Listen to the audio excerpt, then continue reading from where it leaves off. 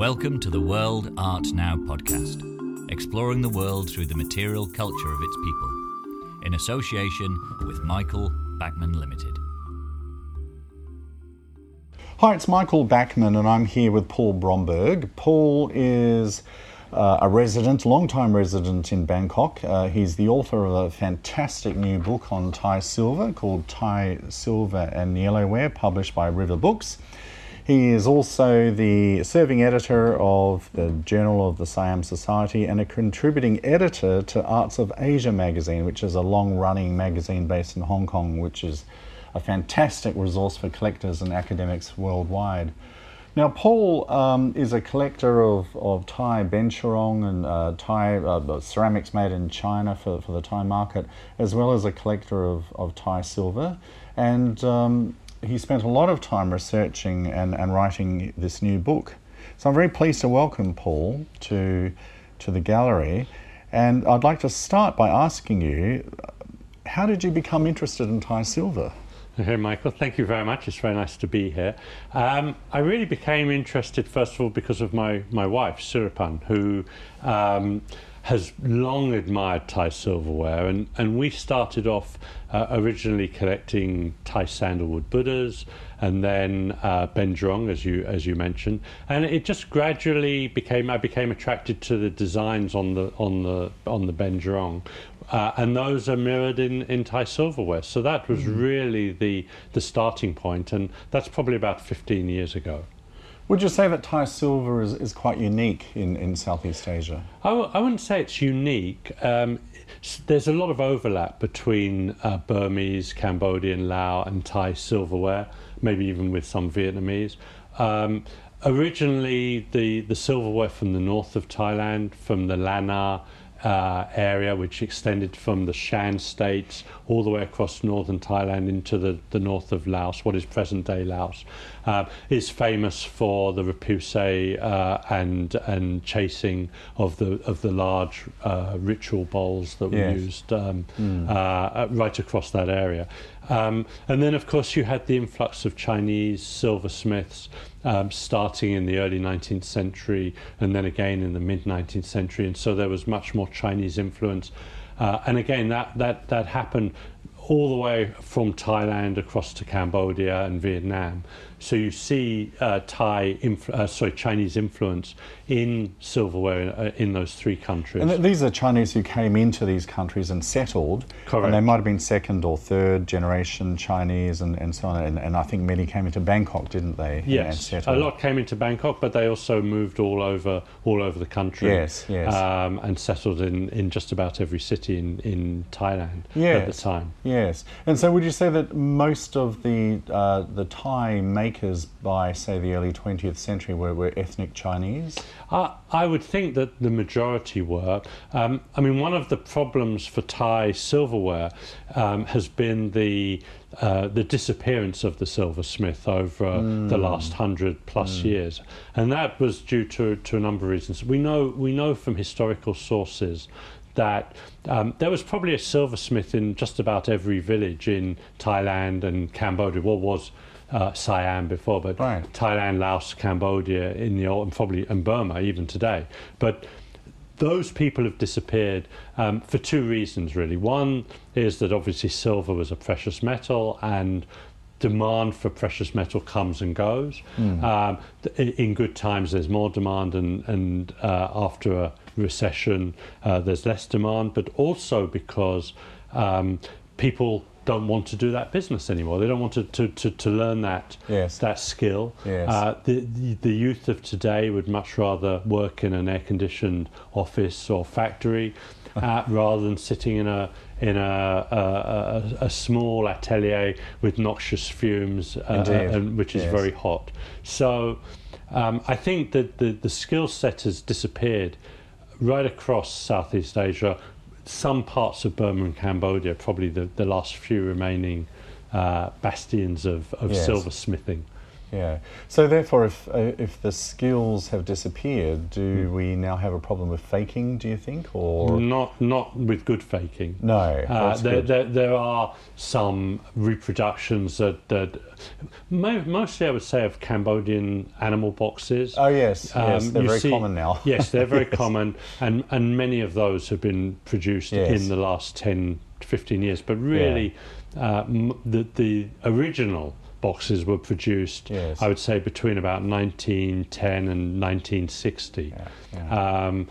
But for other types of Thai silverware, you do see some bowls that are being reproduced in Burma, and then they come up for sale in shops in Chiang Mai. But generally, I don't think the demand is there either. People, unfortunately, don't have the patience to sit and clean silverware these days. yes, indeed. And originally, what sort of forms of silver were being produced? What sort of items was in demand? Okay, well, utilitarian and those for ritual purposes. So utilitarian wares, mostly for very wealthy people, and obviously the palace. Depending on one's rank in the palace, one might use golden wares, but silver was probably the precious metal of choice, especially for banquets or for official ceremonies. But in the temple, silver and gold have both been spiritual metals. They have been, and silver again, the preferred metal of choice because it's cheaper than gold, and probably less blingy, if that's the right word. But I think that silver has a long tradition of being used in ritual ceremonies. Do you think silver is associated with the moon in the way that it was in South America? Well, it's the luminescence. Yes, I think so. And that again has a spiritual or sacrosanct. Yes, it does in Hinduism. Which of course has a lot of influence on Thai Buddhism. So you mentioned that a lot of the clients originally were palaces and the royal families and so on, and I suppose that was a huge client base because the Thais were famously polygamous, and we know from the King and I and so on how many wives and how many children the king had, and then of course each of these princes would have his own a palace and so on, and they'd have children and so on. So I suppose each of these little families and sub-families and so on would require their own regalia and their own beetle sets and so on. And they would, indeed, and they would have their own artisans producing for their own court, because Siam was made up of or comprised a number of vassal states. And so each of those states would be producing not only articles for their own court, but also tribute gifts to send to say Bangkok or maybe to China, depending on the status, on their status. But obviously, with the end of the absolute monarchy in Thailand in 1932, that was a period where it was the death knell for many of these artisans, because there was simply no more market for expensive luxury goods. Right. And then obviously with the and that was right on the heels of the Great Depression, which also had an impact on Thailand. And then shortly thereafter you had the Second World War. Yes. So those three things had a massive impact on the silver industry, which really only came back in the 1960s in Thailand, with the advent of the tourism industry, plus the arrival of American troops looking for souvenirs. And so there was suddenly demand for silver knick-knack souvenirs again, and that was really a boost. But unfortunately, those times have now gone again, and so the number of silversmiths who are operating around the country is really just probably a few handfuls. So what's the current market like for antique Thai silver? Is it very robust at the moment? Well, I think it's quite robust as a result of my book. Having hopefully created more information about what is Thai silver. But even prior to that, yes, the market for antique silver has been quite strong over the last 10 to 20 years. You know, a lot of people outside of Thailand didn't know what Thai silverware was. They often would confuse it with Straits silverware, yes. Monya silverware, Or even mainland Chinese. or even some mainland Chinese silverware. So I think now people outside of Thailand were more familiar with Burmese and Indian silverware. Obviously, people in Britain would have been, because India and also Malay silver, India, Burma, Malaya were British colonies, whereas Thailand never was colonized. So there's less silverware available in Britain and probably in Americas than you find Indian and Burmese and Malay silverware. Yes, I think that's true. It seems the main source in the West of good quality antique Thai silver probably was diplomatic gifts given by the Thai court. Correct. To diplomats, Western diplomats and so on.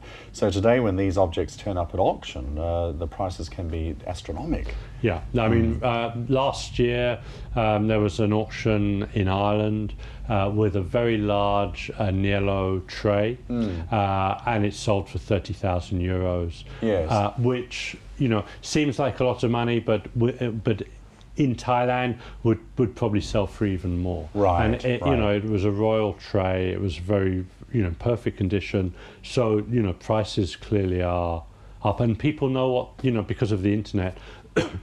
People can find these things even in the remote corners of the world. Indeed, indeed.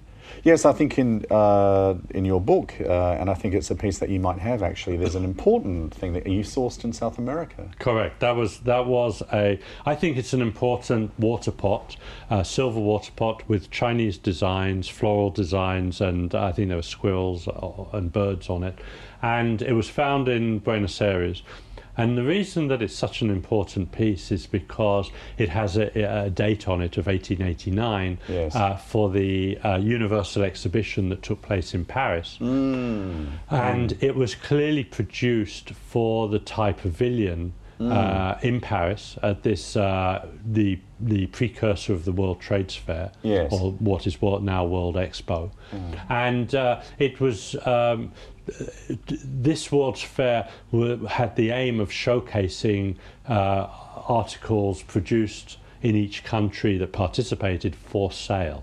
And so this water pot was produced as a Thai silverware for sale, and obviously it sold to somebody and then ended up in Buenos Aires. Yes, yes. It has a French customs mark on it to show that it was imported into France first. Right. But it is really one of the very few items that you find with a specific date on it. Yes, yes. You must have been astonished to walk into an antique shop in Buenos Aires and to see a Thai water pot. Unfortunately, I wasn't the person. I I wasn't the person who found it. The beauty of working with dealers is that Yes. you can ask them to keep an eye out for you. And I certainly, when I saw the pictures that he sent me, I was amazed, because it is a very special item. It also bears the mark of Tan Yue He, who is I call this atelier the Cartier of Bangkok, because just about everything that I've ever seen produced by Tan Yue He, whether he was a single person or it was a factory of silversmiths based in Bangkok. Yes. Everything they've produced is really of the highest quality. And that actually is an important point, that a lot of Thai silver has a Chinese ideogram on the base, because, again, as we mentioned, they were made by local Chinese, Sino-Thai silversmiths.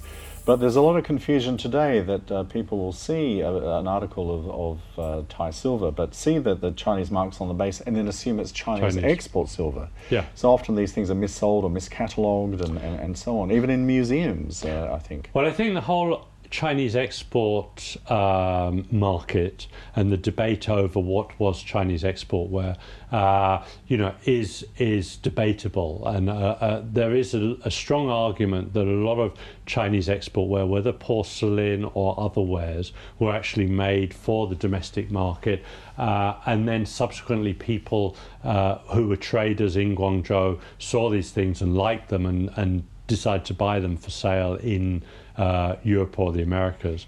With the silverware, the Thais were buying Chinese porcelain. They were not able to manufacture porcelain, therefore they sent the designs of what they wanted, and they were made in China and then exported to Thailand to order.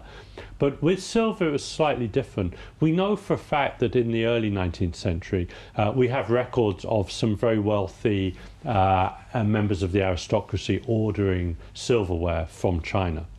But after the influx of these large influx of Chinese immigrants, including silversmiths, there were two major waves of immigrants. One was at the very beginning of the 19th century, and again when they needed workers to help build Bangkok. And then again in the mid-19th century with the Taiping Revolution, which killed something like 20 million people. It displaced many more people, and a lot of people decided to leave China. And again, they may have had family members based in Southeast Asia or further afield, so they emigrated. So with all these people, there were a certain number of artisans and silversmiths, and so many emigrated first to Singapore, the Straits settlements, and then moved to Bangkok in the early 20th century. Yes. So clearly, there was no need to place those orders to China when you had artisans who were quite capable of producing the highest quality products locally. Absolutely, yes. And particularly when you had such a large court system and such a local royal demand for this, it's common sense that you would have had artisans absolutely capable of producing this quality of work in Bangkok itself. Yeah, and there are a number of examples of really fantastic articles that have royal insignia on them, some of which can be dated because of deaths, or if they were made as cremation gifts, right, or funeral gifts, and so clearly those also were produced on a large scale and would not have been made overseas. And again, of course, by the late 19th century, there was a lot of travel backwards and forwards between Thailand and China, but it was still not very safe. The junk trade, there was a high percentage of loss of ships sinking. Yes. And so it would have been a great risk to send a precious metal in any quantity in junks, whereas with porcelain at that time, yes, they were luxury goods, but they didn't have any great intrinsic value such as silver or gold. Indeed. No, you're exactly right. It just simply would not have made sense to export it, particularly across those seas in large numbers. Well, thank you very much, Paul. It's been absolutely fascinating. And again, Paul's book is called Thai Silver and the Yellowware, published by River Books. And it's hardcover, full of images and so on, and lots of wonderful detail. And many of the items have never been published before. It's a fantastic book.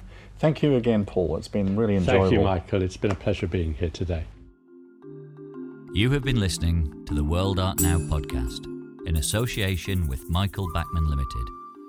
To hear more, visit worldartnow.com.